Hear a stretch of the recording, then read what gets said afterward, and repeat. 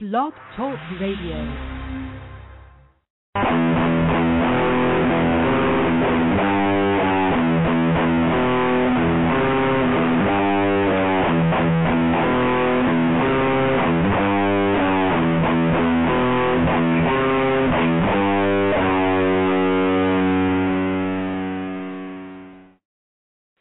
Good evening, Phinsiders. Welcome to the often imitated but never duplicated Phinsider podcast. I am your host for tonight, Chris, a.k.a. the Earl, a.k.a. Duke, and Kevin is out trick-or-treating with his kids. Good father of him. So I will be talking some Dolphins football and whatever else we can get into for the next hour or an hour and a half. Joining me tonight is our producer, Mr. James McKinney. James, how are you? I'm good. How are you, sir? I'm doing better, getting over this cold sinusy thing I've had for the last 2 weeks. Do you need to hear your trumpet so you can go on, or are you going to be okay? I think I'll survive for tonight. Okay, because I can play them anytime you need them. That's fine. I'll do without the trumpets tonight. We'll save that. If you stumble, I'm just going to hit the trumpets button, to break the ice. That'll be fine. We can save those for Strange if he calls in. All right. I see him on the site. Before we get started, let me go ahead and say that if you are listening and you want to call in, the telephone number is 347-326-9461. If you have anything you want to talk about, you can mention it on the website, on the open thread that we have up right now. So I think we should start. Well, where probably the best way to start, let's talk about the Dolphins' absolute demolition of the New York Jets this weekend. Usually before most Dolphins games, I get very nervous. Main reason is I just want the Dolphins to win. I want them to play good. I want them to be successful. So coming in, this was a huge game against the Jets, the hated rival. And it was a big game for both teams. And unbeknownst to the rest of us at the time, the game was over in the first 15 minutes. It was an absolute beatdown of epic proportions, not necessarily with the score, but just in every phase of the game, we completely owned the Jets, and that was just an awesome feeling. I remember thinking somewhere in the third quarter, and of course, I remember the miracle at the Meadowlands. A lot of you do as well, so I wasn't getting my hopes up too much. But at some point, I was like, man, this is just sad, the way the Jets are playing out here. James, what were your thoughts going on during that game? I like you. I go into any game nervous. I think I'm a little more nervous than most games when we play the Jets, because I literally, like most losses, I can accept, and I realize you're going to take losses, but I can never accept the loss to the Jets. I don't know why. It just makes me feel like physically ill. So of course I'm nervous. I was still nervous. Even when we were up by quite a bit going into half, and even in the third quarter, I'm always still kind of anxious, and it seemed like we took the foot off the gas, quite a bit going into the second half. And I didn't like seeing that, but luckily it didn't really cause too much damage. It seemed like we got real conservative, especially on offense, and I would rather take more of the Patriots' stance on those things, because you never know. I mean, we weren't so far out in the front that it's just impossible to come back. Yeah, and I think you hit on something there. Is we kind of took our foot off the gas, but I don't think the Jets ever had their foot on the gas. No. That was an absolute. I can't really describe just how bad that was offensively. I did some research on it because, I was planning on coming on the podcast. Didn't know I was going to host it, but I was looking at some stuff. I went over their drive chart, and I counted 2 meaningful drives that they had all game. Just 2. One of them was at the end of the first half when AFC Special Teams Player of the Week, Olivier Vernon, blocked the field goal attempt. And their next meaningful drive was the one to start the second half when they got 3 points. Every drive they had after that was basically fruitless or meaningless. Yeah, they scored a touchdown, but it took them nearly 6 minutes to do it when they were down by 24 points. If it's going to take you 6 minutes to score a touchdown and you need 4 scores, yeah, that's not good execution. So I was just, looking back on it, I've watched some of it. I've watched some of it on DVR and kind of gone over it, and I thought to myself, I caught myself just laughing at times at just the total offensive ineptitude of that team. And I don't know if it's because Sanchez is just not playing well, if it's play calling by Sperano, or if it's just a combination of all of that. I remember thinking during the game, sitting there watching it, and they would run the ball at Paul Soliai. And I would think to myself, why are you doing that? That's the most fruitless thing you can possibly do. You're not going to succeed. And every time they ran at him, it was like a yard, 0, minus a yard, minus 2 yards. I thought, it's just, why do you keep doing that when it's not working? So, I think that every week when we play teams, most teams for the most part, they try to run against us, and after 5 or 6 rushes, you're thinking, why did teams even rush on us? I'd rather dink and dunk against a defense like that, but they still do. And another thought off of what you were talking about, that last drive before the half, that was the only one where they really moved the ball at all, and that was because they put Tebow out there and they just left him out there, and he was making plays. I don't think Tebow's what you want as a starting quarterback, but I think if I have Sanchez and he's running, a rating of 50 or whatever he was running at that point, or probably lower than that, at least he gives you a spark. At least he gives you something, and he gives your defense, the opposing defense, something to think about. And I thought, we'll probably see him come out in the second half, and nope, there comes Sanchez. And I just laughed when I saw it. And Strange has a good comment on the site, and he was at the game, and that comment says, and that's another New York Jets 4th down. That's awesome. And that's kind of what it felt like. And, I don't want to keep talking about the Jets so much, but, I've gone to Gangrene Nation this week to read, because I'm not a member of that site, but I go over there to read every now and then just to kind of catch the gauge of the fan base. And it's startling to me, a lot of them are, we'd fire everybody, get rid of Sanchez and all this. And there's still a number of people out there who are Sanchez believers. It's so eerily reminiscent of the Chad Henne debates. Well, he doesn't have a good coordinator. He doesn't have weapons. He doesn't have this. He doesn't have that. And I just want to sit there and yell through my computer screen. You're just going to have to realize he's not that good. He was spraying the ball all over the field like he was marking his territory or something. I don't know what he was doing. That pass that was intercepted, I went back and watched it. And everybody, the commentators, a lot of people said he was trying to throw it to Dustin Keller, but the ball was 4 miles behind Dustin Keller. The only thing that makes sense to me was that Stephen Hill was running some kind of slant or post route into the end zone, and he was trying to throw it to him because the trajectory of the ball looked like it would have hit Hill if Hill was running full speed, except for the fact that Chris Clemens was standing right there and made a good play. I don't know. It was just terrible, but enough about them. We'll go on to the Dolphins. What else can you say about the special teams? They dominated that game. The only real hiccup was they gave up a big return to former Dolphin Clyde Gates. And if it wasn't for my boy DeAndre Presley from Appalachian State with a touchdown-saving tackle there, he might have gone to the house. They gained another 34 yards to kick a field goal. But then the Dolphins turned around and respond with a 57-yard return by Marcus Thigpen, who is slowly becoming one of my favorite players on the team. And the special teams just completely owned that game.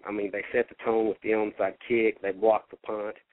That was the first block punt for a touchdown that the Jets have given up since 1984. We have Dolphin fans out there on the site that went alive when that happened. So that was pretty cool. We blocked the field goal. Brandon Fields was crushing the ball. He had one that barely touched the end line, the end zone, and then bounced back to the 2 and rightfully called a touchback, but it was very close. He downed a couple, and if Marlon Moore doesn't trip, he has one at the 1. And like Dan Fouts said on the broadcast, that guy's a weapon, and he was dominating. Carpenter hit some field goals. So all around, the special teams did a great job. Defensively, I think the Dolphins played great. I mean, they really didn't give up any meaningful yards.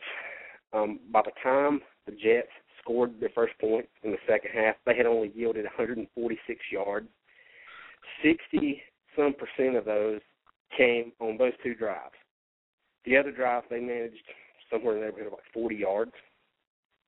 So our defense was stopping them a lot. They let up in the second half, like you said. I think they let off the gas. They started playing a little softer defense. They were content to let the Jets stupidly run the clock down. And, they scored a touchdown that really didn't mean anything. The defense stepped up owned the game, kept the Jets from doing anything, and by the time they decided to slack off a little bit, it was too late for the Jets. The offense, they played okay. Of course, there was the injury to Tannehill. Went down. The Jets had a blitz, and Johnson Martin and John Jerry got mixed up, picked up the wrong people.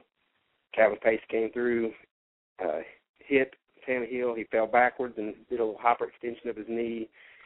Has a deep bone contusion of the knee and thigh. He was limited in practice today. He probably going to be a game-time decision. They're going to see how he goes. But not to fear, Matt Moore stepped in. And I'll be honest, I was really nervous when Matt Moore went in there. Not because of what he did last year, but because of what he did in preseason. I mean, he looked awful in preseason. He looked like you couldn't give him away to another team at this point. And he stepped in. He wasn't perfect, but he played well. He hit those short passes that, I was concerned about from the preseason. He hit those. Looks great in the pocket. Had good pocket presence. Hitting the deep ball, hitting the intermediate routes. Stepped in, and the offense didn't miss a beat. With that said, we left some points out there on the field. I mean, we beat them 30-9. But I was thinking about today, we could have easily beat them 60-9. On the Daily Dolphin, Ben Bolin has a little segment in there today where it talks about, he used some screenshots to kind of go over things during the game. Some points that we left on the field were on the first drive, when it's 3rd and 4 or something, Tannehill throws that fade out to Hartline in the end zone. Had he held on to the ball for just another second, Fasano was completely open in the middle of the field and would have scored a touchdown. So that was 4 points we left. The Marlon Moore catch, great catch by Moore, but if the pass was a little bit overthrown, had the pass been on target, he easily scores for a touchdown. That's 4 more points we gave up. We had that strange call where Best broke a tackle, but it was road forward progress or whatever. Oh, yeah. Where he's gone for probably another 40 yards, if not to the house. Yeah. He left that. That one was on the field. Jabbar Gaffney drops a pass that would have put us at the very least in scoring position, if not scored a touchdown. Right after the Chris Clemens interception, the next possession by the Jets, Sanchez throws the ball right to Rashad Jones, and he drops it deep in Jets territory. So, I mean, if we score on those opportunities, we will.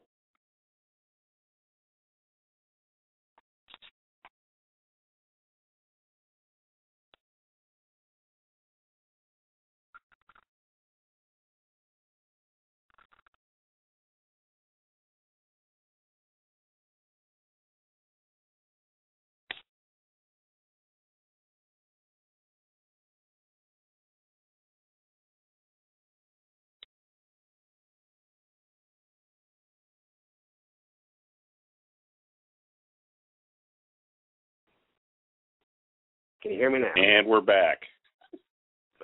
You there, Chris? Yes, I am. Can you hear me? Yes. Okay, we're back. You're back on air, man. Well, I have no idea. I don't know where I was at. Anyway, offense played okay, left some points on the field. Defense played good. Special teams played great. Had a couple bad play calls I didn't like. That sums up everything I've been saying for the last 15 minutes. So,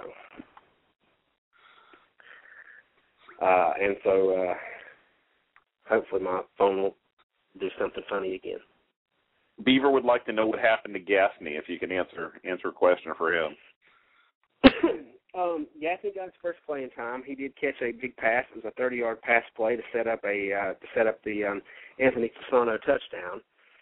He got open on another route, a deep route, beat Kyle Wilson, and the ball hit him in the fingertips, and he dropped it. Now, at that point in the game, it was 27-3. The game was over for all intents and purposes. So it was kind of one of those, like, man, you got to catch that, but we'll let you slide this time kind of deals. He can't do that against in a closer game. You know, we're going to Indianapolis this week. If it's a close game and you get a play like that and you drop it, you know, that's going to cost you some playing time. And hopefully it won't cost you the game. But he got those two targets. All in all, I thought he played well. Marlon Moore played well for what they did. The Dolphins ran a lot of 2 wide receiver sets and 2 backs, single back, 2 tight end kind of deals. So there wasn't a lot of 3 receiver sets on the field. So those guys didn't get a lot of snaps. But I thought they played well. The thing about Moore that impressed me, and I don't know if it was just because of Kyle Wilson or whatever, but he didn't really put a move on him. He just ran by him. And so he looked like he turned on a little bit of speed, too, when he realized the ball was a little bit overthrown. So that guy might be the deep threat that we've been needing. And I hope he gets some more playing time, and I hope he continues to progress.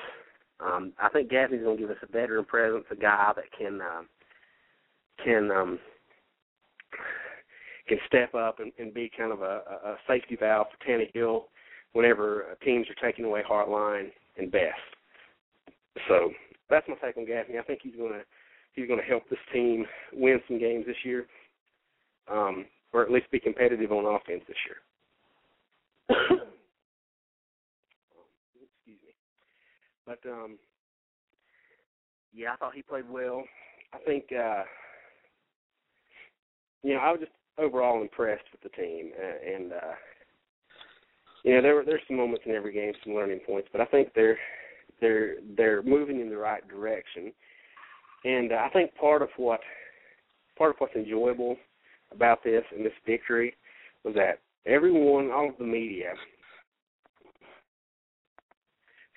media kind of had us and the Jets pegged as equal kind of teams, and after that game, you can see how the media, you look at all the power rankings, the Dolphins have moved up. We're in the top 15 in the power rankings. You look at the Jets, and they've dropped down, and it's kind of like we've distanced ourselves. And hey, Chris? Yes. Sorry to interrupt you. I've got another call to pick up. You've got Griffin on the line with you as well, so as soon as you're done, go ahead and welcome him in. Griffin, a.k.a. Ohio, and he's already on the line with you. Hey, Chris. No, finish your point. Hey, man, I'm recuperating. Finish your point and then come on back, man. Oh, I was just going to say, I just like the fact that the Jets did all this trash talking, had all this noise all week long about how great they were and how they were going to stomp us. We walk in there, and it reminds me of a TV commercial I've seen recently. I don't know, it's for some hair product or some men's deodorant or something. Anyway, it's got these 2 guys or MMA fighters. This one guy, he's doing some kind of dancing, kind of fighting routine. He's dancing around. He's playing up the crowd. He's doing all this talking. The fight starts, and he goes to kick the guy. The other guy just grabs him by the leg and punches him in the face and knocks him out. And I thought of that today. I thought, that's the perfect thing of this game. The Jets were dancing around, doing all the talking. They got hit in the mouth by the Dolphins, knocked out, and now they're suffering. Oh, man. I'm loving No, man. They didn't get hit in the mouth and knocked out, man. They got worked over. They got beat up, and it wasn't a one blow, man. I mean, they took it to the body. I mean, they were messing up Sanchez. I mean, it was just, to be there live and to be just the whole experience up one side and down the other for a Dolphin fan, you couldn't ask for a better scenario. I mean, the Dolphins went in there and whipped their effing ass up one side and down the other. I mean, it was amazing. And you know, let's back it up. You know, that tailgate that the Dolphins New York City put on, man, it was like a small army. People kept, you know, this one guy was like, everybody was giddy like Christmas. I mean, look at this, look at our Dolphins fans, man, look at all of us, look at us. You know, and I'm gonna tell you, you go to a football game on the road, the Dolphins travel pretty well. They have a fair amount of fans at every game. But what was different, and I've been to a lot of games, brother, I am a road warrior. I have been there and done that, and I love it, man, and I love going to games.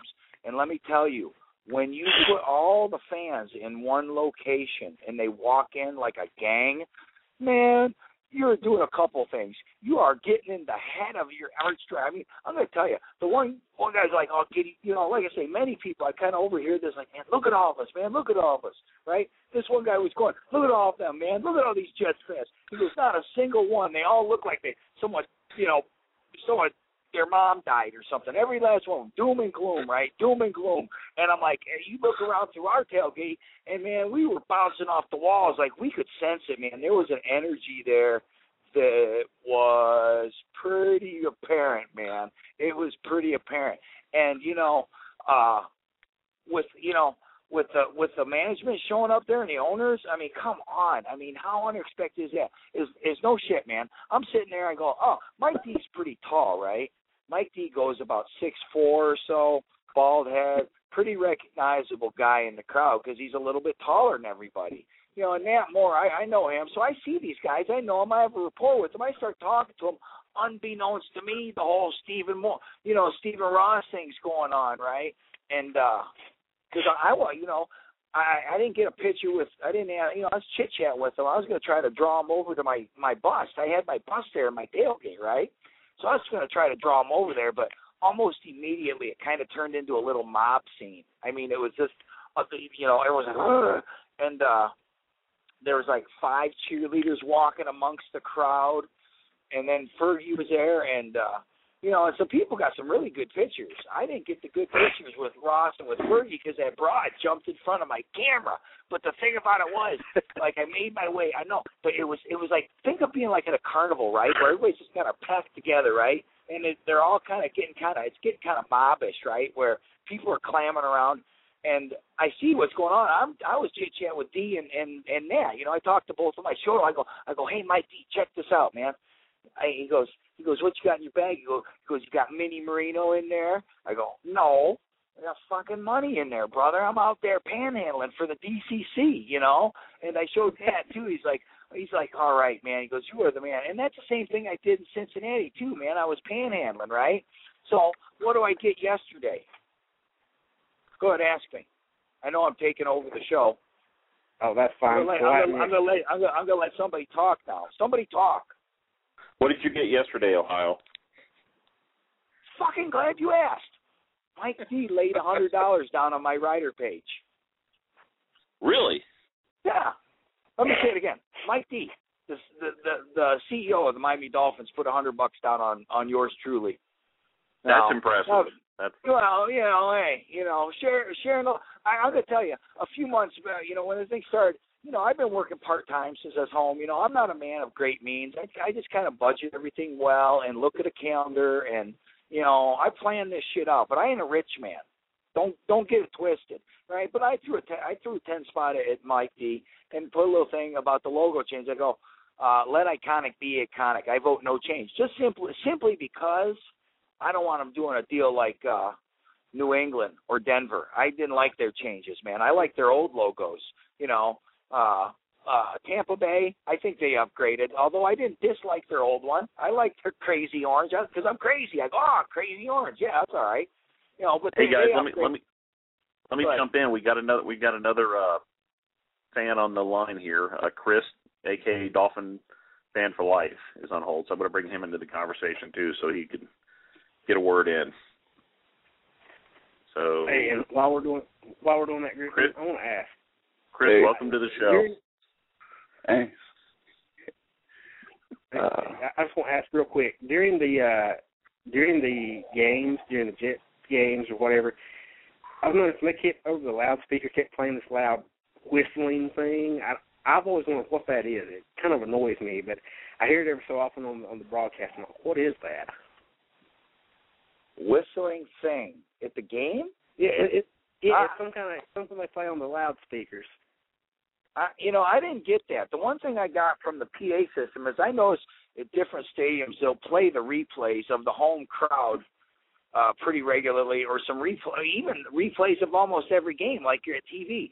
At the Jets game, they did not do that. You did not see a lot of replays, and they got that beautiful it's a new stadium, and they got that beautiful system, and they just didn't play the replays. But, again, I don't think they probably had a lot of replays. I mean, did anybody remember the hit? Was there a hit on Sanchez where, like, somebody just stepped right into him, like hit him straight away in the chest and about broke him in two? Was there? Because I swore I heard that. I thought it was waiting through to hit him. I don't think it was a sack, but I think it's like right when he got the ball away and he just got creamed. And it's like you hear that snap of that plastic on plastic where it just sounds like a car crash in football terms. But, oh, man.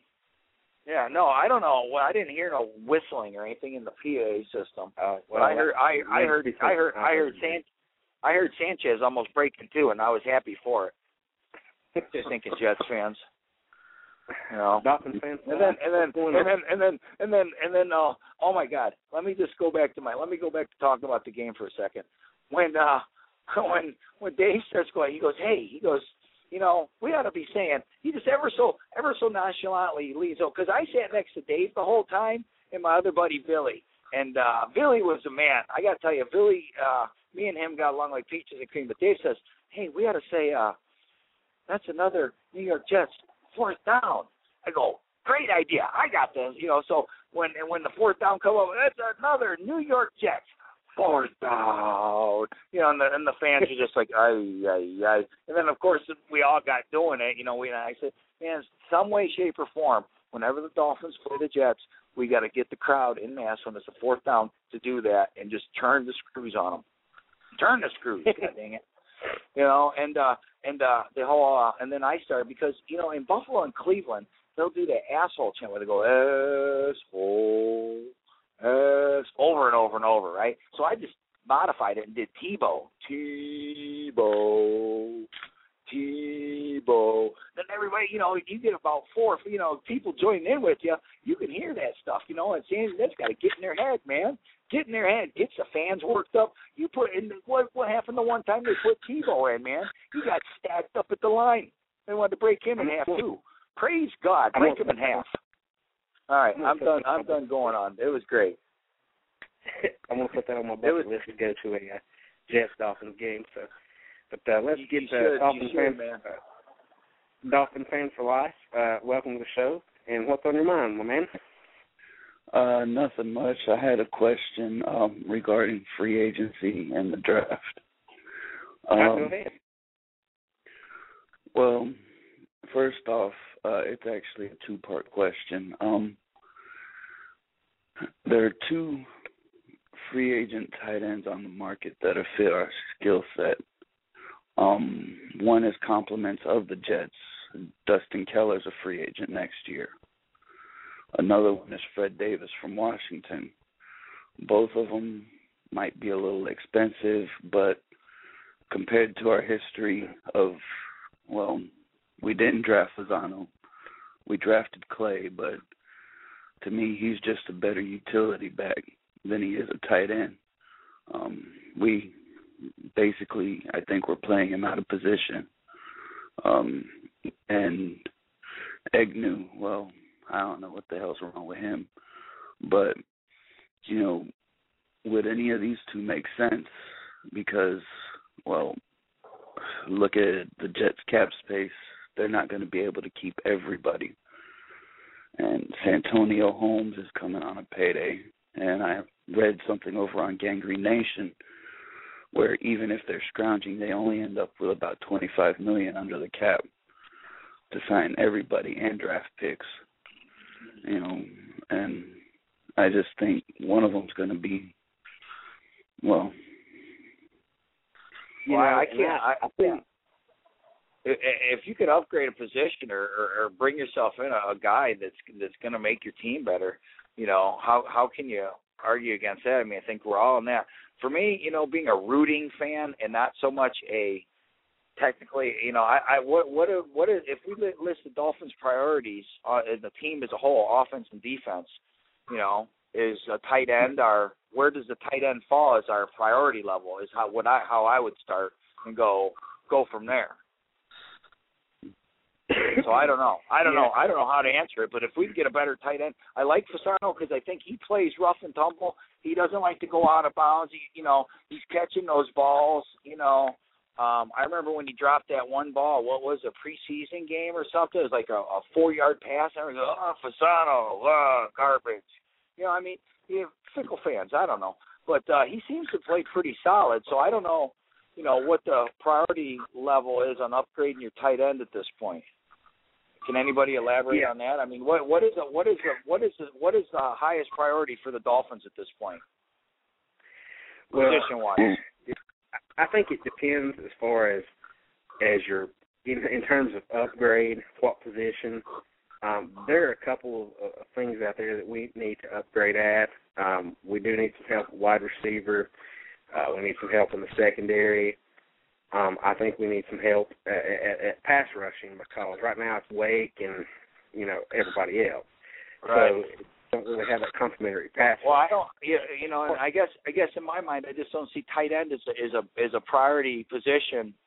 And if Dustin Keller, wouldn't he cost a fair amount of money? And aren't we trying to look at Jake Long and Hartline? Or I don't know what the financials are with the Dolphins as far as trying to work out that puzzle of free agency and keeping those positions all filled adequately to put a winner on the field. The Dolphins seem pretty right and tight right now, man. They seem like they're doing well in all phases of the game, and that's one thing I always, I hate it when the offense or let's say the defense, where the defense is playing well, but then the offense can't get no points. It seems like we're just doing everything well right now. So, and then we got a trade deadline coming up, so wouldn't that be more of a question to ask? Is there any trade possibilities for the Dolphins? Is there anything like that could come up?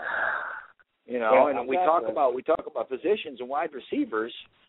Could we make a trade? And what do we trade? Do we trade draft picks? Well, I've got some trade options I thought about earlier today that we can talk about here in a little bit. As far as tight ends, I really think they're going to bring back Fasano. Because he doesn't do anything great, but he does everything okay. At one point they had a lineup on the field. They had an offset line where Jake Long was playing as a tackle eligible outside of Jonathan Martin, and Anthony Fasano was playing left tackle. And I have seen Fasano block defensive ends one-on-one, and that's a luxury to have in this league. He's not going to blow anybody away with speed, but he's a reliable target across the middle. He's a smart player. In the Raiders game where when Tannehill rushed for a touchdown, Fasano was running a route. He realized that the defensive end might get to Tannehill, so he gave up on his route and cut blocked the defensive end so Tannehill could reach the edge and score. So that's a smart player. He's a guy that he just knows how to get open. And I've watched it when Chad Henne was throwing the ball, and I mentioned earlier in the show, leaving some points on the field. He was open, and Tannehill just didn't see it. So this is a guy that if as Tannehill improves, this guy is going to score a lot of points. He's already got 3 touchdowns. I could see him getting like 8 touchdowns to 10 touchdowns this year. So I think they keep Fasano. As far as picking up a free agent, they could go for a guy like Fred Davis, but he's going to be coming off that Achilles injury. So I don't know, and he wouldn't be expensive, but I don't know how explosive that's going to make him. I really think the Jets will try to keep Dustin Keller just because he is one of their better players. They'll have to cut some space, but I see them making him a priority simply because if they have to stay with Sanchez for another year, he is Sanchez's safety valve. Sanchez loves throwing Dustin Keller. If you take him away, now that would be great for us. But I think the Jets are going to make it a priority to keep him over some other players just because of what he means to their offense. You just said the Jets would need to cut some space, but what they really need to do is cut those quarterbacks. They suck. That's all. Now on the Jets front. But go on.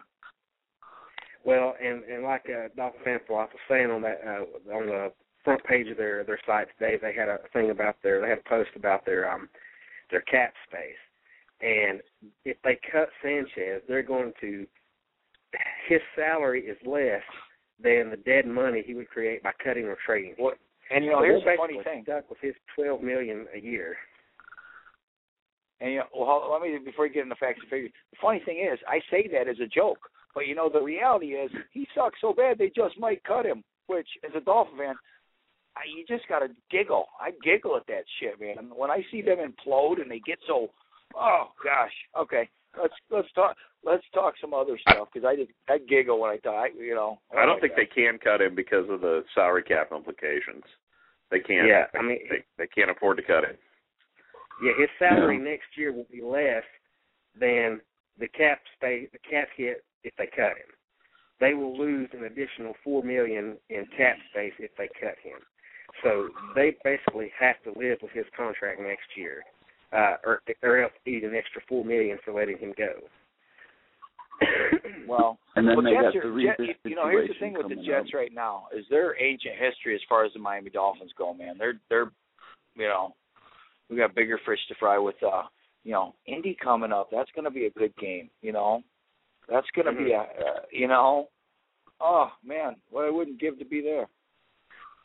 Oh, I got a mic. Oh, my gosh. What? Scratch that last one. All right, Dolphins fan for life, you said that was a two-part question. So what was the second part of that? The second part, well, it pretty much has to do with the draft. Clemens is playing all right now. Rashad Jones is playing all right. Sean Smith is playing all right. And Nolan Carroll is, well, he's not superb, but he's basically Sean Smith last year. With all of our secondary coming up and all this other stuff, the progression of the cornerbacks plus another year under our defensive coordinator system, where do we go? I see Vernon is progressing nicely. I'm seriously thinking our defense is set. It just needs another year under the system. Do we just go all offense this year? Do we get a couple of depth pieces later? I think we're in a position that we can draft the best player available, regardless of need. And at first, and Keith will talk about it a lot. He's not really impressed that much with the secondary. I think they're playing well, but it goes back to this: if there's a guy out there that you think can be a playmaker,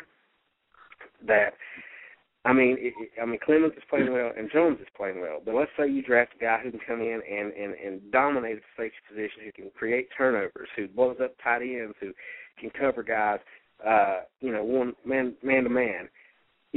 Would you substitute that guy right now for one of those two guys? And if the answer is yes, then you draft a guy like that, regardless of what the other guy feels like. This is, it's a performance-based industry, so if Clemens is playing well, he's had some interceptions, he's making smart plays. If there's a guy out there that can do that and do other stuff, I think you make a play for that. As far as what we draft, I think one of our biggest needs right now is pass rusher. We have Wake, who is a dynamic pass rusher. Pro Football Focus has him rated as the best 4-3 defensive end in the league. But Jared Audrick is not generating any pressure. He's decent against the run, and I personally think he's playing out of position as an end. I think he's better fit as a tackle in the 4-3. I think Vernon has shown some good play in the last few games, and as a matter of fact, he's had at least one impact play in the last 3 games, and 2 of those on defense and the others on special teams. But he, I've watched him go up against Ferguson, who's a good left tackle, and Ferguson handled him pretty well. So I think he can come along, but at the same time, you know, you look at what the New York Giants have done, you look at what other teams like the Eagles have done, you know, if you can get multiple pass rushers on the field, I think you can do that. And I think we can be in a position in the first round that if they see that as a need, they can go after a guy who they can bring in as a nickel pass rusher along with Vernon, or move guys around and give us different looks. I see that as a need. I see cornerback could be a need. It depends on how Carroll plays. And I think it's indicative that we've won the last 3 games, and during those last 3 games was the games that Carroll has started. And our pass defense has improved. Carroll has started. I don't think Richard Marshall is a good outside corner. I think he's better nickel, and it's a sub-back to safety. But I think Carroll's playing well. He's not playing lights out, and he can improve on that if he can. But I believe that we are in a position to go into this draft based on what I've seen right now, and that can, of course, change. We've still got, 9 games left. But based on what I'm seeing from the team right now, that we're not necessarily great at every position, but we're not necessarily hurting every position. I like what I saw from the wide receivers in the Jets. I thought, each one had a niche.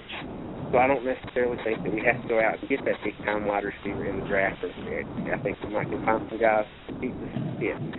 So I think Miami and we have 10 draft picks, 5 in the first round. So we've got some bullets to go out there and make this team a lot better. And I think that's how they're going to approach the draft. Because, don't be surprised if we take an offensive guard in the first round, especially if we keep playing well and make the playoffs, that we can take another offensive lineman, because that's a position that could be upgraded. So I think they're just going to take whatever position's available that can help the team win.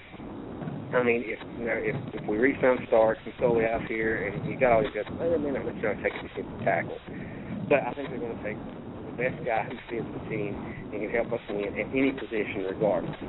And I think that's how they're going to approach it now, which, with Tannehill showing that he looks like he can become the franchise quarterback, and he's playing well, and Vernon coming along, and Martin stepping up, and some guys in this draft that are stepping up, I think we've got some room just to do whatever we want to do in this draft. We're not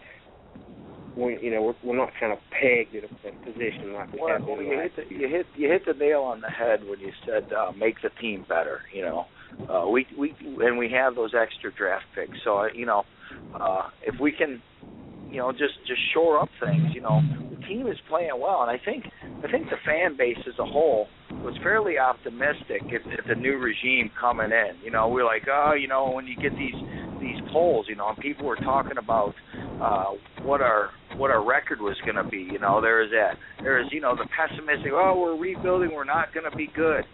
But yet here we are, we're kind of a little bit more optimistic, like, hey, we're not half bad. We can make a little noise here. If they can springboard, so we can make a little noise this season. We get to the draft. See, I'm not even in draft mode at this point, but if you want to talk about it, that's cool. Hey, they make. I'm always in draft mode. Oh yeah, I'm never in draft mode. I hate the off season. That's for smart people. I just like to cheer the team on. So here we are, we're making a little bit of noise. The fan base seems even more optimistic. I know I sure the hell am, man. Indianapolis, I see that's winnable, man. Then we got the Titans next coming home. So, I'm optimistic. And then again, you don't sleep on anything they have. But say you play it out. Now the Dolphins have, let's just say that they exceed expectations of a 500 season. I think if you said a 500 season, we were like, oh, wow, that'd be great, That'd be great. If we can manage 8-8, that'd be really great, So, anyways, you build on that. You get, it doesn't have to be, I don't care if it's not glamorous or, you could put Ronald McDonald at wide receiver. If he catches, everything comes near him. I'm happy as hell, That's a fact. So, we stockpile, when I met Jeff Ireland, when he came through the lobby, I told him he's doing a good job. Stay the course, man. he doesn't seem half bad to me. But again, I'm a guy that cheers for the team on game day. I don't analyze the players. Hell, man, I don't even know half their first names. I mean, I do, but I don't. But I know this: they put on that damn helmet and walk on the field as a Miami Dolphin, man. I'm going berserk. I want them to win. I'm down for the cause. So anyway, like you said. Yeah. So, anyways, I think what's happened this season is that, we came in with low expectations, and we had players step up that we weren't expecting to step up. I mean, guys like Clinton and Carroll and Hartline and Marlon Moore and John Jerry. I mean, guys that we wrote off because we fed into all the hype and the preseason bluster about how bad they are. And suddenly these guys are, you sit there and watch them play, and you watch them do things, you're like, wow, I didn't expect that from that guy. And I read a comment this week on NFL.com. They were talking about the Dolphins, and he said, and the writer said that Joe Philbin has built a team that's better than the sum of its parts. And I agree with that. That the team itself is better than one individual or a couple of individual players.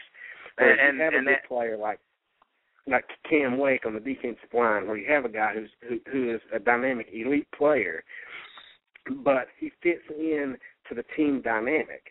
So when you go look at adding free agents, when you look at adding players in the draft, what you're doing is you still want to keep that dynamic, just add better pieces and make the team even better. And I think that's why the team is surprising us, is because we were looking at it as the sum of its parts, and Philbin has built something that's, this team works differently. And the guys that are stepping up and playing well are making that happen. So before we go any further, I want to introduce the boss man. Kevin, are you still there? Hey, can you guys hear me? Yeah, I can hear somebody. Yeah, that's much better, Kevin. Okay. I don't know. Apparently that headset's just worthless. So, apparently. Hey, guys. Kevin, welcome to the party. Thanks. Listening to all the talk, I think, and I talked to Keith about this a few days ago, and Keith and I basically came to the same that you just said, Chris, that we're going into this draft with a best player available mentality. I know, like you said, Keith is still looking secondary. I kind of agree with that, and I talked to the guys at SB Nation today about this.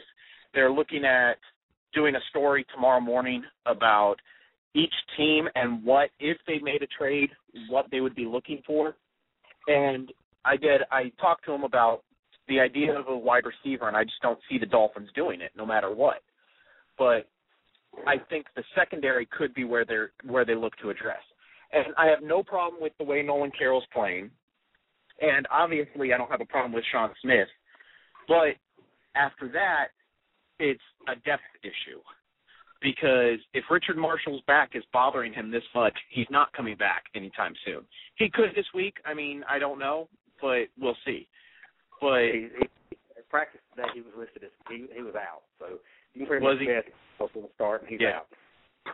So that leaves, that really leaves Jimmy Wilson, who the team wants to make a safety, to still play corner. So I think that's where the number one need might be, is depth at cornerback. Now, does that mean that you go after that in the first round? Probably not, but if you go best player available and you have a stud corner sitting there, that may be where you go. Obviously, the biggest need that the Dolphins have to address is wide receiver, but I don't know if that's you have to address it in the first round type issue.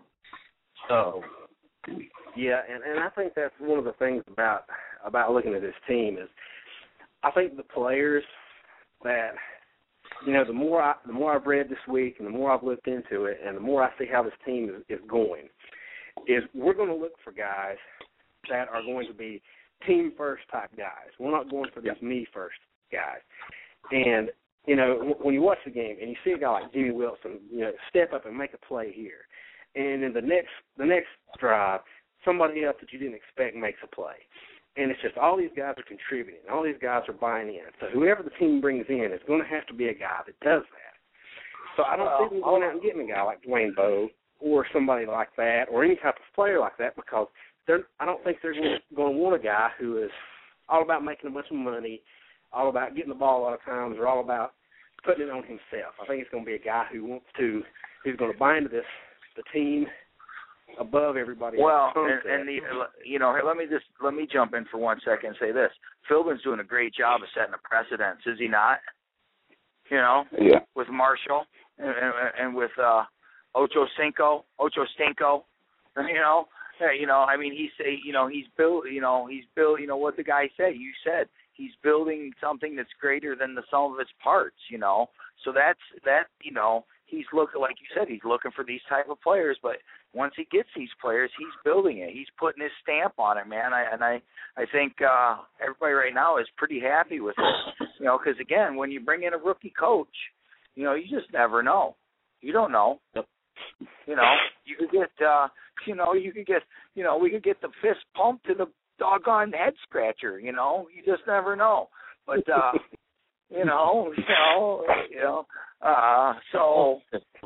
but right now we're happy as could be with Philbin. So, hooray! Yeah. I love Dolphins. It's better than loving turtles. Right. Right. I know. I seen a picture of that. I don't get the joke. Was there a joke about turtles? Someone's in love with turtles? I don't get it either. All right. Well, it's hey, it's back to 72. He loves turtles. Okay. Because last time in Florida, when I came back here, I went to Orlando and I went to Gatorland. And one of the photos I put in one of my posts, I seen Mr. Turtle, having his way with Mrs. Turtle right there is a paying attraction. Right next to the train tracks. The train tracks that the little kids go by next to the little water playground. As you're going off to the gator pond, you had Mr. Turtle throwing Mrs. Turtle the proverbial bone, and I took a picture of it because, heck, it's nature. We can learn from that. Turtles need love. So the moral of the story is turtles need love too. They do. Right. So, hey, back to football, man. Back to football. Yeah. Get away from the turtle love. Right, so, This podcast just took a weird turn. It's run out of time. Before you mentioned something about some trades, and I was going to bring this up later in the show, but I had three names of guys that the Dolphins might trade for. And I thought about it today, and I'll just play these out here for you guys to discuss. But one that I had mentioned to you before is Mike Jenkins from the Cowboys. He's at the end of his rookie deal. He's on the bench. Pretty good corner. Another guy is Steve Smith from Carolina. May not necessarily fit the team concept, but he might want out. They might be willing to trade him. But the other guy that I just thought off today, because I read some stuff about it, and I don't know that they would do it because they're actually have a winning record right now. But one guy that might be on the trading block that might want out or they might be able to move is Dwight Freeney from Indianapolis. And I could see Miami making a move like that if Indianapolis was willing to get rid of him. So what do you guys think about those three guys? I will rule out Freeney immediately for the simple fact that we play them Sunday. And doing it just before you play them, probably not a good move for Indy. That would be my thought. It would be an interesting concept because he could want out. Indy could be interested in dealing him with how they're trying to go young. But yeah, I just don't think that they would make that move knowing that, hey, we're going to give you all of our defensive secrets 2 days before we play you. Jenkins is interesting. He could be in play. I don't know. I don't know because I don't know what the Cowboys would want in him or for him. Yeah. And see, the reason it's a good deal is that Jenkins is on the bench. They're 3-4, and I'm sure they still think that they can compete. But yeah, they might want to hang on to him just for depth, but he's a guy that you're paying a lot. He's not, more than likely not coming back next year. You're probably not going to put the franchise tag on him. So he's going to leave there free agency. So you can probably get something for him. Here at Miami, he would fit for sure as the nickel corner. He would come in and replace Jimmy Wilson at that position and allow Wilson to play as a dime corner or as an extra safety or something like that. Although I think Wilson's done a decent job as a nickel. He would very much get so. that role immediately and would give us depth at that position. And he's a young guy that we can re-sign. So I just don't think Dallas will part with him, but I think he's a guy that if he was available that I would make a call for, and at least I would give up a third for him.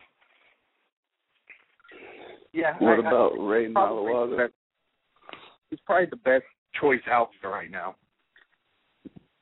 What the one guy say? What about who? Ray Malawaga. There's rumors about him.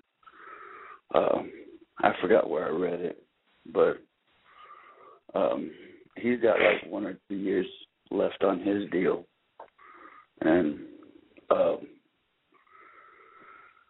don't know. I read it somewhere that they were thinking about trading him because they needed more draft picks, but I don't think we would go for him. Yeah, for the simple that's fact where I am. He would be depth, and he's starting right now. So they're going to trade him to he's going to want to go to a team that needs him as a starter, and the teams that are going to ask for him are going to need linebacker help. We need some depth at linebacker. We're pretty thin there, but as far as starters go, I think we're pretty set with the guys that we have. And Spittler even came in this game and played well. I think I saw Trusnick out there playing okay. So, I mean, I think we're fine at that area. I think that's something that we would address in the draft if we were going to get a linebacker. I don't think we're going to trade for a guy like that unless it's a pass rushing type linebacker that we can bring in as a nickel pass rusher. You know, I don't think the Dolphins are hard up to make a trade either. You know, I mean, I wouldn't be too anxious to trade unless I could get a deal on something that was a position, you know, to help fill a need, you know, that I could get at a reasonable price. You know, I don't want to overpay in a trade. I think in a trade scenario they're in a position of strength because they don't necessarily need to make a trade. You know, trade deadline's coming and going. You know, coming and going. A lot of teams don't make trades, and I don't think we're in a position where we are going. We got to make a trade. No, we're not. But if we can make a trade and upgrade some position and get away from that trade and not giving up too much, well, I think that plays into the same concept of the draft. We got this strong nucleus that's overachieving, and if we can strengthen it through the trade and the draft, you know, we're all for it. But I don't, me personally, I don't want to. We're not in a position. I don't think we're in a position of. We're in a position of strength from a trading aspect. We're okay. Yeah, we can trade anybody? if we want to trade, not if we need to trade. Yeah, I don't think we're going to be active tomorrow. I doubt. I mean, the NFL never has active trade deadline anyway, but I don't think we're going to be in on it. Yeah, so I mean, all this talk of a trade is I'm more interested in talking about the game coming up. You know, the Tannehill-Luck matchup, you know, in Indy. You know, that's a new stadium. That's a beautiful stadium. That's a beautiful downtown coming off the heels of a Super Bowl. It's gussied up, you know. Like I say, there's a lot of Dolphin fans in the Midwest. You know, I've been to Indy a few times to see the Dolphins play when they're in our division, and there were always pockets of Dolphin fans, you know. You go to some of these games, and you know, the Dolphins have a fair amount of fans. The neat thing about the group last weekend is you got them all together. So, yeah, you know, for future references, any Dolphin fans out there, man, and anywhere you're listening, try to get together, organize a group, put a group together, Facebook, whatever, and it makes the experience so much better. You know, win, lose, or draw. If the Dolphins lose and you got to come out with even if it's just a couple buddies. It's a lot better than going with you and your wife or you and one other buddy, man, because that walk of shame can suck sometimes, you know, especially if they really lay an egg. But, hey, man, it's happy days around here, so I'm thinking, you know, there'll be a lot of Dolphin fans at that game. And I'm interested to see, you talk about the need of a pass rusher. Man, I love it when our pass rush is working and we get to the quarterback. So I'm hoping these guys that go on the field on Sunday can do the job again. So does anybody know the scouting report on the Colts offensive line? I'm under the impression they're not all that good. I don't know. I don't know. I don't know off the top of my head. I know that they're young, but I don't know how they've been so far this year. It's a great question, and I'll tease it with this. On Friday during our Google Plus Hangout video show, Brad Wells from over at Stampede Blue will join us. So I'm sure we'll bring that up and we'll talk to him. And we can, okay. Well, then, just couple with that, I always kind of, I couple things together, the offensive line to the running game. So if their offensive line, because we're playing good against the run, so they better have a stud back there, because if they ain't blocking, man, he ain't running. They don't have one back there. They don't have nobody that can run. Well, then we're in good shape, man. And how are their receivers? Is Tannehill, or not Tannehill, is Luck putting up big numbers? How's his numbers looking? Well, Reggie Wayne is leading the league in yardage. And what's scary about him is that I've read that when he played with Peyton Manning, he lined up exclusively on the outside. He was an outside wide receiver. Now they're moving him a lot more into the slot. So that means one of two things: either our slot or nickel corner is going to have to line up and guard him, or Sean Smith's going to have to play nickel, and I don't know that he necessarily has the skill set to do that. So they're going to line up mismatches with Wayne.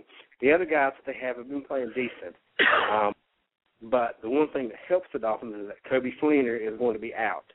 So that's one tight end threat that we don't have to worry about.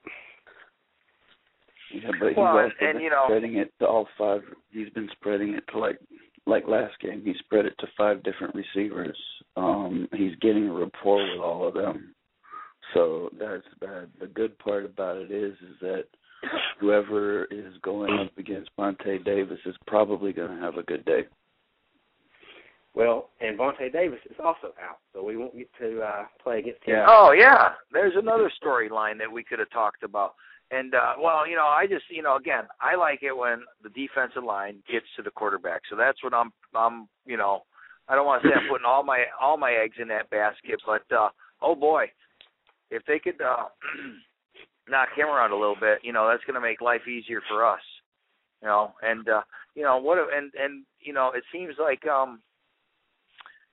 It seems like our offense is, we need to have another lights-out performance where the offense lights it up too, Didn't we? And I heard talk wide receiver earlier, but who's the new receiver? Gaffney? What was that one catch? What did he have? One catch? One catch? Yes. And how far did that go? About 30 yards or so, didn't it? 30 yards. 30 yards. Mm-hmm. Hey, man. He dropped the 40-yarder, but, yeah, he went 30 yards. Why'd you do that to me? Oh, man, I was just about ready to sing his praise. Well, hey, man, 30 He's also really rusty. I mean, it's his first game of the season. He's coming off injury, so I can look past a drop. Right, yeah. So, we got 30 yards out of the guy. And you know what? Guys drop balls all the time. Brandon Marshall dropped a ton of balls. Now he's doing what? Now is Brandon Marshall doing well up in Chicago? Now he's freaking on fire in Chicago. He apparently really on fire. Just well, Jay he can be on fire. He can be the Chicago can have him. He's a head case. See you later, alligator. In a wild crocodile. Apparently needed Jay Cutler. Yeah, well, they need each other because isn't Jay Cutler a big whiny baby too? So I hope we play him and punch him in the mouth. So whatever. I actually met him.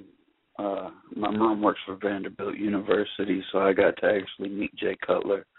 Was he nice? He was nice, but he was very, very kind of standoffish at the same time. It was more like a yeah. I don't relate well to that. I like personable type of individuals. So, yeah. I like to carry on a conversation.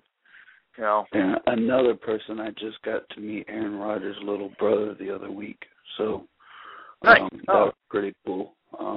Jordan, now to be honest, if we didn't get Cheney, I've been pushing him ever to sign with the Bills.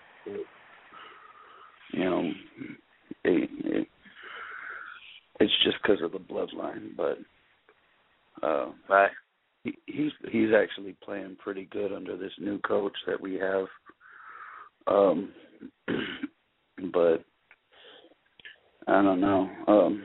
As far as like getting back to the guy about the offensive line, Colts are pretty good in the pass protection, very bad against the run protection. I don't see us getting very many. It's not going to be an easy day to get to the quarterback, but I think we might see them go for 2.7 yards a carry, except for that one big play that we seem to give up every single game. Yeah, and then a drag, you know. Anyway, yeah, because I was still hoping last week we'd pitch a shutout, you know. But anyways. Hey, guys, I'm going to call it a night here. I'm tired. I've been running around. Just remember, I got that helmet that's up for the auction. And any of the listeners out there, one last push, anything, $1. $1 will help in this fight against cancer. So, you know, I've driven 1,800 miles to get here from Toledo to New York to Fort Lauderdale Beach, and I'm going to get on a bicycle and ride 170 miles like nobody's business. You know, I just went out for a training ride today after I'm finally settled in here, and I just spun out 40 miles like, nothing, you know. So I'm going to ride that 100 the first day like nothing. And then I'm going to ride that 70 the next day like nothing. And when they cut us loose, I'm going to do my damnedest to stay right with the lead pack, man. So we'll see how it plays out. But for whatever it's worth, man, if anybody's out there is listening, can muster a buck, man, I'd really appreciate it. Not so much me, but the people researching cancer really appreciate it.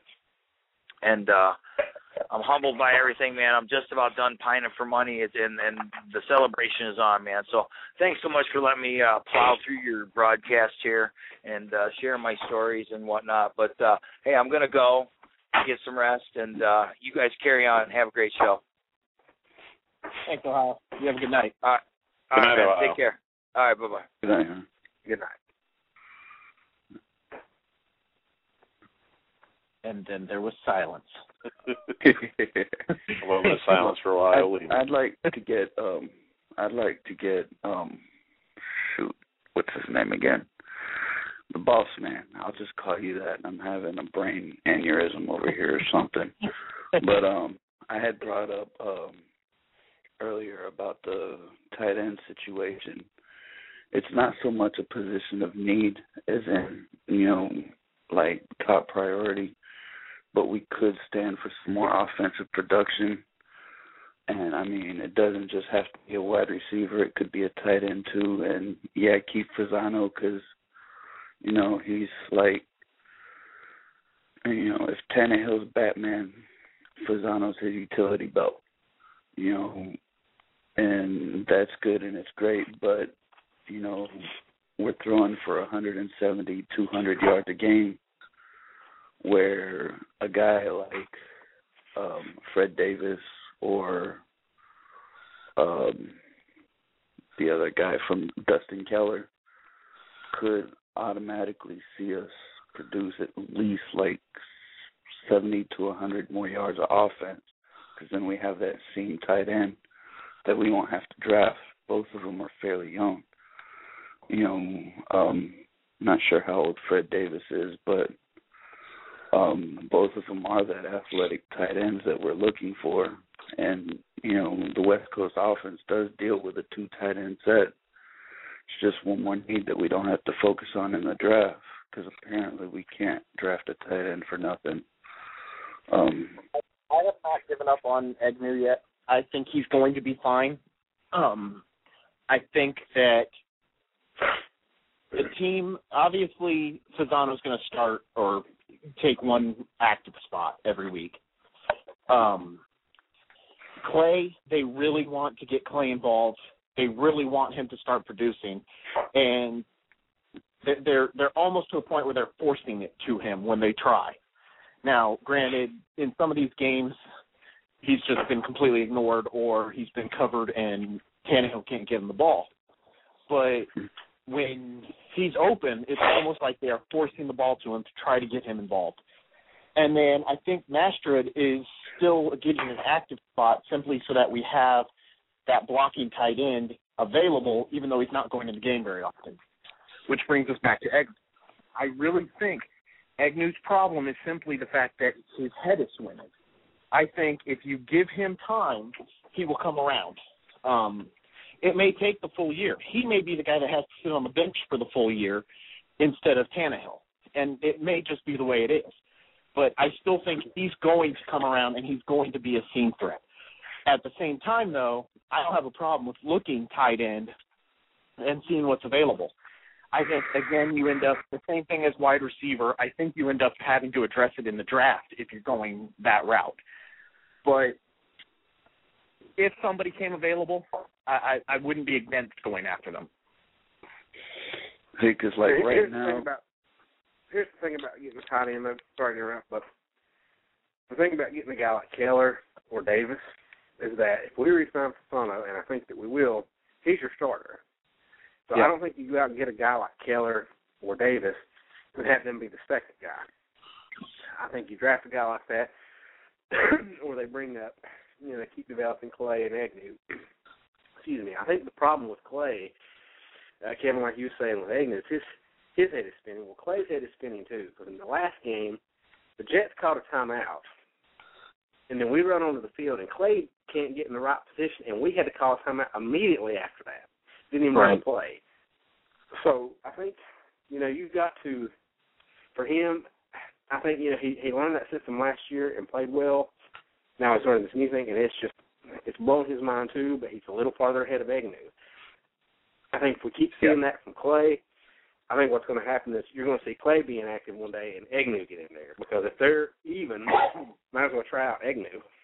Yeah, and I think what gives Clay the advantage right now is he was a blocker turning into a pass catcher, while Agnew is a pass catcher that they're trying to get to block.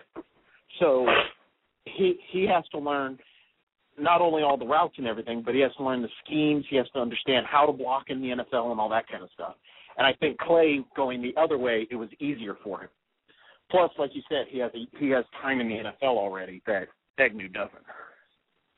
Mm-hmm. Well, I mean, last year he was successful, but we were running him mostly out out of the backfield as a fullback. Yep. That's what I think his niche is. But we have, of course, we've got Night Lane. I like to call him Night Lane because he reminds me of Night Train. But we have him right now, so we're kind of like, we had that versatility with Clay. We don't have that anymore, so people know how to stop that. Of course, Lane was really only signed for 1 year. I think, you get him back to his niche, which is that fullback. I mean, he can already block. Maybe he can't knock the heads off like, Lane can. But, I mean, you put him in the backfield, he's got 5 touchdowns a season. Clay has been playing in the backfield. They have been putting him back there. He hasn't been lined up purely as a tight end. But I don't know if it's the new scheme is causing him issues, or maybe it's a terminology thing that he's just getting confused because he is a young player and learned terminology and now has to learn different terminology, and it could be that. I don't know. But or maybe I think he will come around, and this could also be a sophomore slump. So, or it could just be having to get used to a second quarterback. I mean, he had Henny last year and then Moore. If Moore has to come back, see how active he is. Maybe he's just used to, he knows how Moore throws the ball. Yep. He knows where he has to be to get where Moore's going to throw it. And to be honest with you, you put Tannehill and Moore in a throwing competition, and, you see more accuracy out of him. So while Moore is putting the ball where it needs to be, Tannehill's putting it where it's supposed to be. And so, it could be that particular transition that he has to get used to.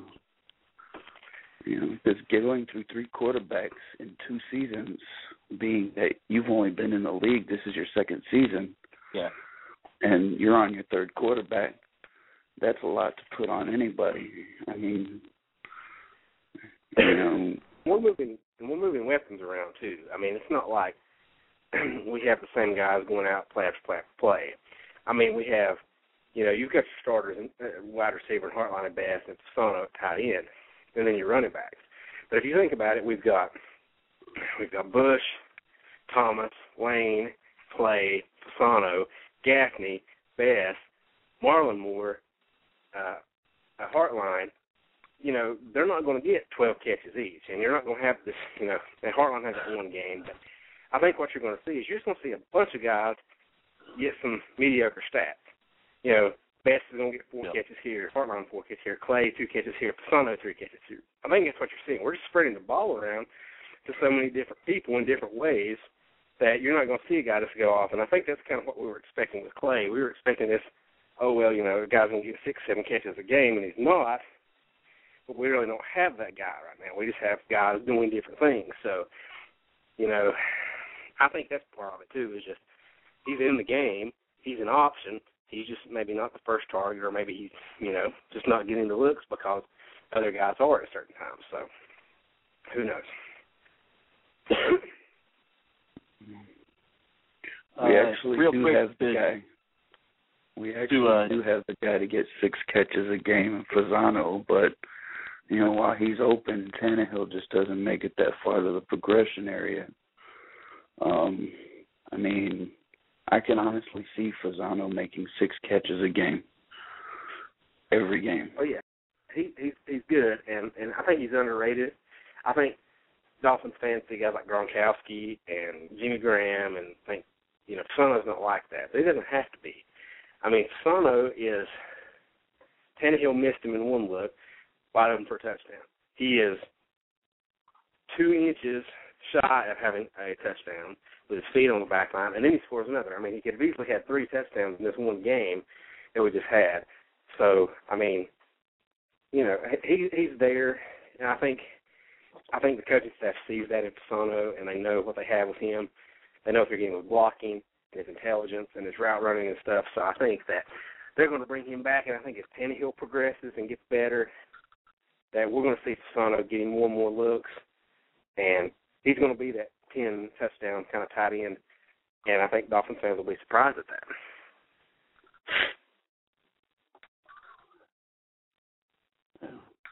To change the subject, since we hit a lull right there, Beaver asked how are Starks and McDaniels. I have not seen, Chris, if you have, I haven't seen the injury report yet. I don't know what they were listed as. I didn't see the injury report. I did read the practice report. McDaniels did not practice, or if he did, it was limited. I think he was just on the side doing stuff. I didn't read anything about Starks, so I assume he's playing. And he practiced in full. As far as injuries, they had their normal stuff. A few guys sat out. I think Dansby practiced with his wrist injury or whatever. Yeah, I just pulled it up. Marshall and McDaniel did not participate. Dansby, Pouncey, and Tannehill were limited. Moore, Thomas, Matt Moore, Thomas, and Trusnick were full participation. We have one empty space right now, right?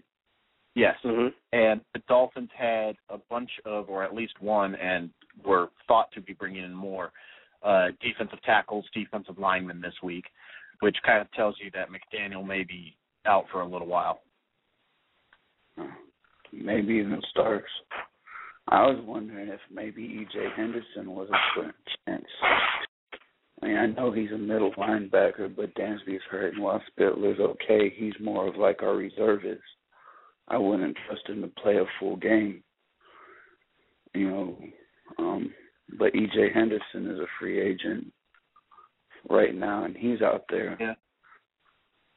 Hey, just since I just saw the headline as I'm scrolling through things right now, the Jaguars claimed Anthony Armstrong off waivers.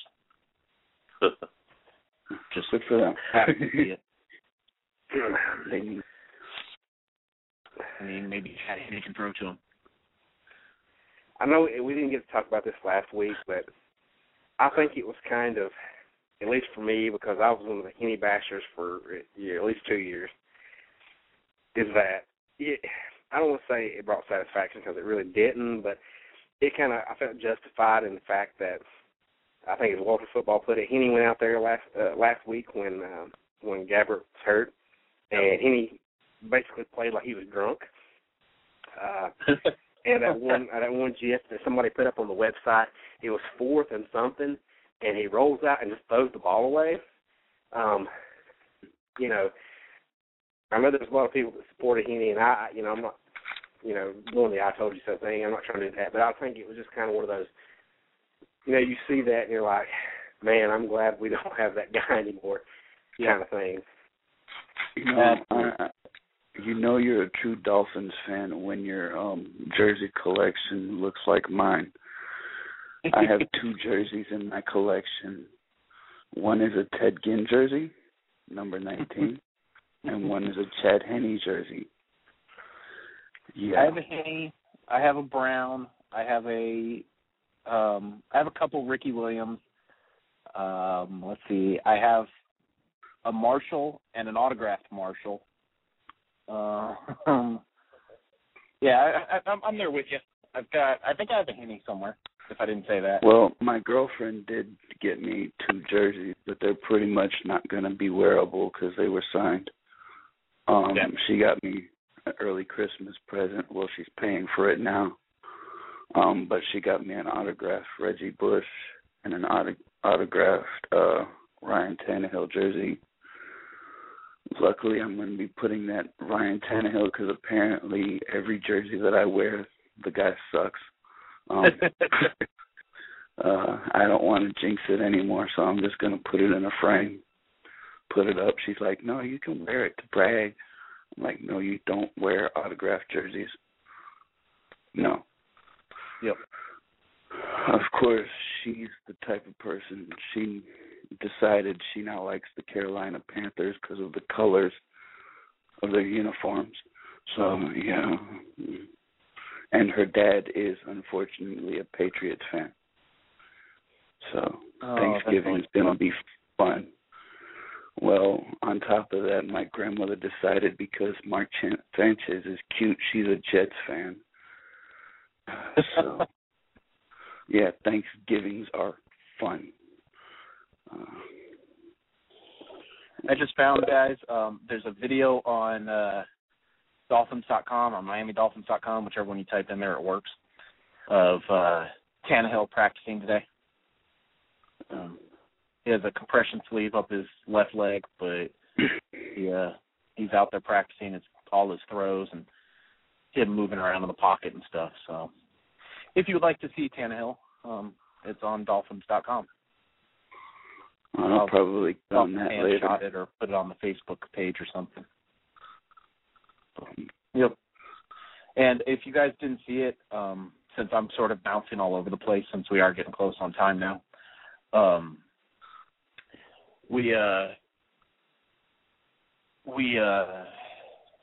the Dolphins have already announced that the blackout has been lifted for the Patriots game. So they said ticket sales are definitely starting to go up. They're getting close on some of the other games, being able to declare those non-blacked out. But the Patriots game has reached the threshold, and they released some extra tickets today to try to because there was demand for them. So apparently we're getting somewhere. Yeah. The fans are starting to come back. I think that's probably been part of our problem the entire time, is just the fans not being there the past few seasons, it's kind of hard for a player to look in the stands and see no fans there and think, oh, yeah, I need to play. I need to play hard. You know, that was one of our biggest things. The year, I think we went almost undefeated at home. Like we went 8-8, and right. all of our wins were home games. We used to dominate in home games, and that was because we had a packed stadium, and everybody was chanting. You know, people don't realize the 12th man helps. You know, I wish I could go to a Dolphins game. I'm stuck here in Tennessee, unfortunately, until next April. I'm moving back to Florida, so hopefully for Christmas I can get season tickets. I'll be able to go to my first Dolphins game. Oh, there you go. That's always a goal. I was too young when I was growing up, and my grandfather was too cheap, so he never took me to one. But, yeah, man, I took up a lot of time here. No, it's fine. We've had good conversations about lots of different things tonight. But I am going to go ahead and say let's go around the table, I guess, even though we're all in different places, and see if anybody has anything left. I'll go ahead and start with you. You got anything else you want to bring up? Can we finally put the Ireland sucks thing to rest? Probably not. That's my guess. Since on the tweet of Armstrong getting released yesterday, somebody hashtagged it Fireland. So apparently that it's going to last forever, I think. But James, you got anything? No, I'm still thinking about somebody hashtagging Fireland at this point, but no, I'm good. Okay. Chris, you still there? Yeah. You got anything? Yeah, I noticed this earlier this week. I was looking at the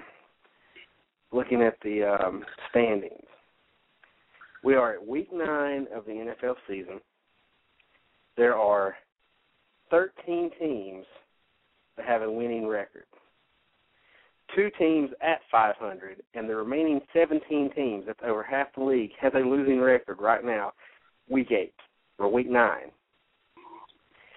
The toughest division so far, based on record, would be the NFC North. They have 3 teams with a winning record. Right. The AFC has, they have 7 teams with a winning record, meaning that every division in the NFC except the North only has 1 team with a winning record. And if you had said at the beginning of the season that in week 9 there were only 13 teams with a winning record, and 2 of those teams were the Miami Dolphins and the Indianapolis Colts, you would have been laughed at and ridiculed. Yep. But here we are at week 9, 13 teams with a winning record, and 2 of them are the Miami Dolphins and the Indianapolis Colts, which, out of all the games this weekend, only 2 games feature teams with winning records facing off against each other.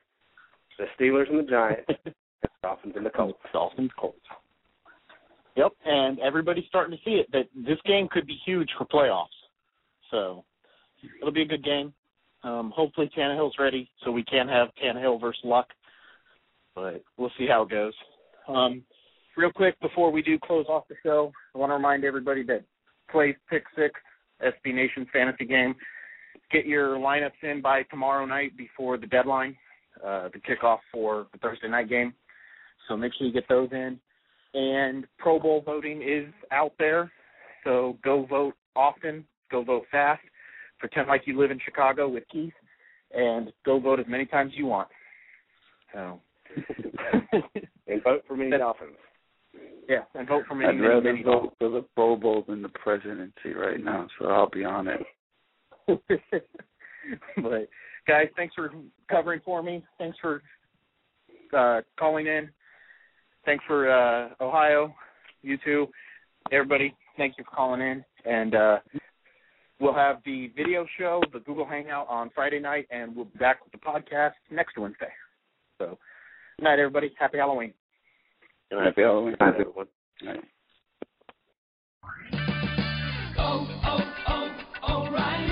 Right now at O'Reilly Auto Parts, pick up a bottle of Seafoam Motor Treatment on sale for $7.99. Plus, earn double O Rewards points. Help your engine run smoother and last longer with Seafoam Motor Treatment on sale now at O'Reilly Auto Parts. Better parts, better prices every day. Limits apply. See store for details. O'Reilly Auto Parts. O'Reilly. Right now at O'Reilly Auto Parts, pick up a bottle of Seafoam Motor Treatment on sale for $7.99. Plus, earn double O Rewards points. Help your engine run smoother and last longer with Seafoam Motor Treatment on sale now at O'Reilly Auto Parts. Better parts, better prices every day. Limits apply. See store for details. O'Reilly Auto Parts. Hello, I'm Ashley Carmen. I'm Caitlin Tiffany. We're the hosts of Why'd You Push That Button, the Verge's show about all the choices technology forces us to make. We're back for season 3, talking about questions like, why do you delete your tweets? And why do you type in lowercase letters that make you seem like a serial killer? And why are you on an exclusive dating app? You're not that special. We're releasing a new episode every Wednesday, and you can find us anywhere you typically find podcasts, which is Apple Podcasts, Google Podcasts, Pocket Casts. So go ahead and subscribe and check us out.